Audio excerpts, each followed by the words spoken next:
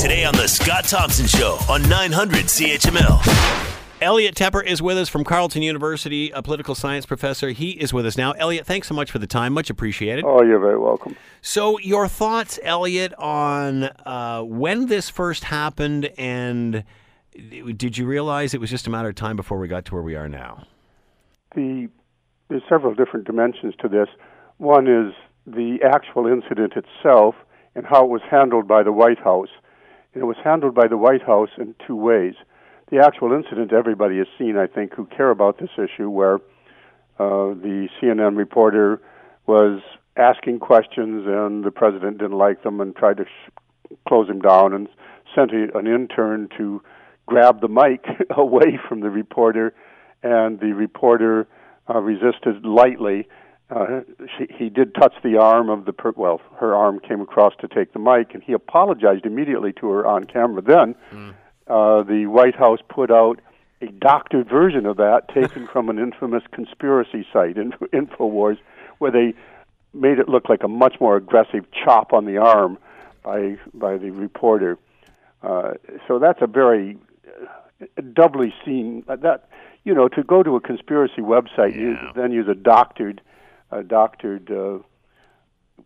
a very easily traceable doctored video of it is very unseemly, and you know, that aspect alone, I think, is worth more comment than it actually got. But now moving on, okay, so his press pass was pulled, you're not allowed back in, and then it became a question of this is a free speech issue, and journalists have the right to ask these kinds of questions. No, this is a privilege. You don't have a right. We set the rules here. You broke them, and you're out. And we can do it to others, and that was mentioned. And there was an ominous component to that. Is we did it to this one, and we'll do it to others if we wish. Now the court has come down and said that the rules weren't followed. So this became a First Amendment freedom of speech issue, which was not resolved by the courts. I know. So when you think of the White House even making this move, and now this happening by a judge who apparently Donald Trump appointed, yes. He can't be happy about this. How does the White House come out of this with a win? Because the farther they go in, the uglier this is going to get. All of the interpretation so far in the media is this is a great victory for the free press. And I would suggest that, in fact, it's likely to be viewed as a great opportunity by this White House, because what the judge said was, you don't really have a whole set of protocols here. You don't have a way to say what's appropriate, what isn't appropriate. So in the absence of those, we're going to let you we order temporary reinstatement. This was not settled on First Amendment grounds. Yes, reporters have a right, and you don't have a right to tell them no. I think the White House is very likely to do what they've done in the past, which is to now turn around and double down by saying, okay, we're now going to set up a whole set of rules which we will determine, and I suspect several more court cases are going to follow, because those rules will probably permit a lot more actions like the one we just saw, where the White House can following its own rules, not arbitrarily, as the judges suggested, kick out reporters. Then that will go to courts and saying, no, this is first. So I don't think we've seen the end of it. But right now, I think the way it's being reported, a great victory for the press, is probably the wrong way to see it. The White House is likely to see it as an opportunity. Right. But how will everyone respond to changes in protocol in regard to the press? Is this similar to rewriting the rules of the Mueller investigation? I mean, this is something that isn't normally tampered with. Just because he rewrites the rules, does that change everything? Well, as I suggest, it's likely to be tested. The White House, you know, they give out the passes, and only a certain number are given out, and not anybody can wander in. So they can now further condition the rules under which the president may be questioned, or who can do the questioning, and this is likely then to go on to courts. Can they then turn around and rewrite the rules on other things? Well, then they're bound in each case by the rules of that case. I don't think they can go back and redo the mandate of the Mueller investigation. Right. That's set and in the same process. What we aren't sure what's going to happen to it, because now they've got their own I don't know quite how to describe Jeff Whitaker, but he's Yeah. clearly put there to be the eyes and ears of the president and to protect the president, not to carry out the job of Attorney General as it has been in the past. What about, okay, so Jim Acosta's got his credentials back, Right. but that doesn't necessarily mean he gets to sit up front at the White House press corps. Will he just sit there and the president won't go to him? That's certainly a possibility. There's only a certain amount of time available, and the president can call on whatever reporter the president chooses to call upon, and also he can just stop showing up. There were long periods when the normal practice of the regular briefing was suspended. And Donald Trump had other avenues of reaching the press, as you well know. He could have private one-on-one interviews on Fox, and many others. I mean, he says the press is the enemy of the people, which is a very unfortunate turn of phrase, and it's one that is very threatening, I think, to the nature of American democracy. But he also obviously loves being in the media, so but he has many ways of doing that other than having press conferences. What about CNN's lawsuit? If the White House decides to redraw the protocol that the press has to follow, is that irrelevant? I think, if I followed this correctly, the judge has ruled on that lawsuit. So that particular episode perhaps is over now. That doesn't mean there won't be others. So how, moving forward, what is the press to do? Its job as best it can under these circumstances. We also have a whole different dimension that the press, as we've known it, is also being buffeted by the new digital phenomenon, that we have a digital universe, so that and the Twitter universe, and there's many other ways than the traditional press. What you see in the press corps as the normal media people, some of them obviously have an online presence, but by and large, this is a traditional way of doing business. The press shows up, the president talks, there's questions back and forth, but in our digital age, the whole concept of how you get your news, in fact, what is the news, is evolving. Is this any different, Elliot, than any other Trump story in the sense that is this going to make any difference? Is this the one that is this the straw that breaks the camel's back? Simply because it's in regard to the First Amendment and free speech and all of that stuff, or is this like it depends on who you ask and all the Trump supporters are going, yeah, to hell with CNN, put the boots to them? Yeah, I don't think this is going to be a tipping point.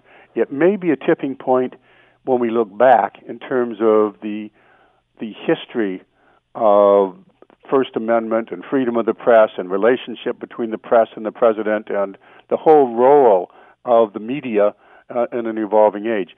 Yes, it may be very important in that regard. In terms of the day-to-day politics, I don't think it will make much difference. What about Donald Trump's reaction to this was one of his judges? I think he probably is going to go to Mitch McConnell quietly and say, look, you promised me conservative judges, and I've given you all this leeway, and you blocked Merrick Garland, and you've been doing a wonderful job. Your legacy is going to be a generation or two and a half of my kind of judges, that is your kind of judges. You're failing, Mitch. He might have a quiet chat with him to get even more... Will Mitch McConnell say this has nothing to do with a conservative judge at all? It has to do with breaking the law? I don't think we'll hear what Mitch McConnell... This was, I think, behind the scenes. Indeed, you've raised a good point that the president may indeed go and lean on Mitch. You remember, they've had a lot of frosty moments, and Mitch McConnell just hunkers down and carries on with what he wants to do.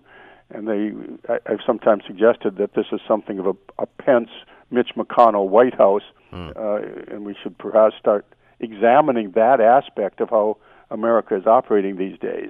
But Republican judges are judges, and once you're appointed, who knows what will happen.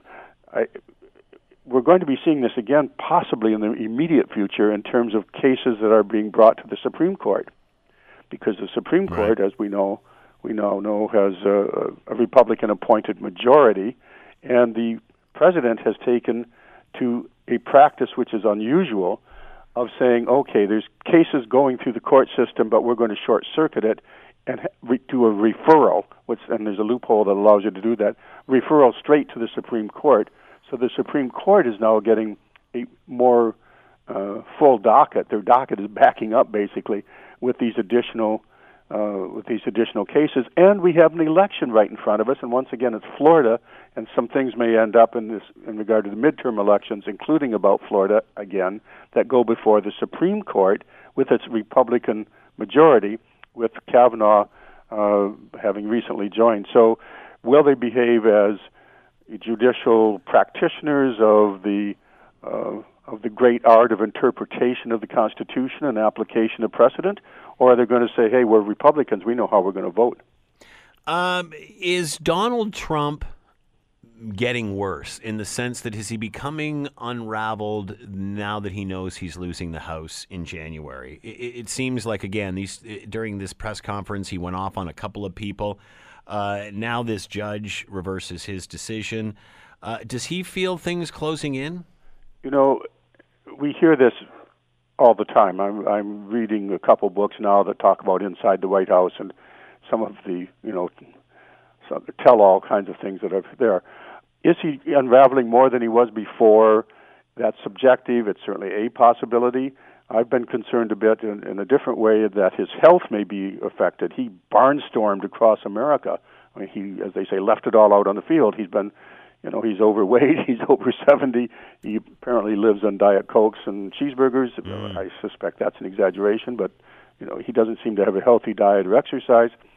So there's, I think, reason to wonder if he's got health, if this is weighing on him. But the one thing that I think we should be focusing on is this coming week, he now has to respond in writing to questions put to him. This was all negotiated between his lawyers and the Mueller investigation. So the Mueller team has sent some questions in writing, and he's agreed to answer them in writing.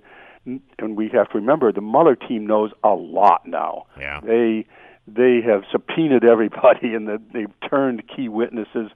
So whatever the president chooses to put in writing now, he'd better be very careful, because he can say this might be a perjury trap, but what he means by that is not that he's being questioned for 24 hours and says something incorrectly, but rather he'd better be very careful that what he puts in writing cannot lead to a charge of perjury, because that would be an indictable defense. If he was going to pull the plug on this thing, why wouldn't he have done it by now? I don't think he felt able to pull the plug on it.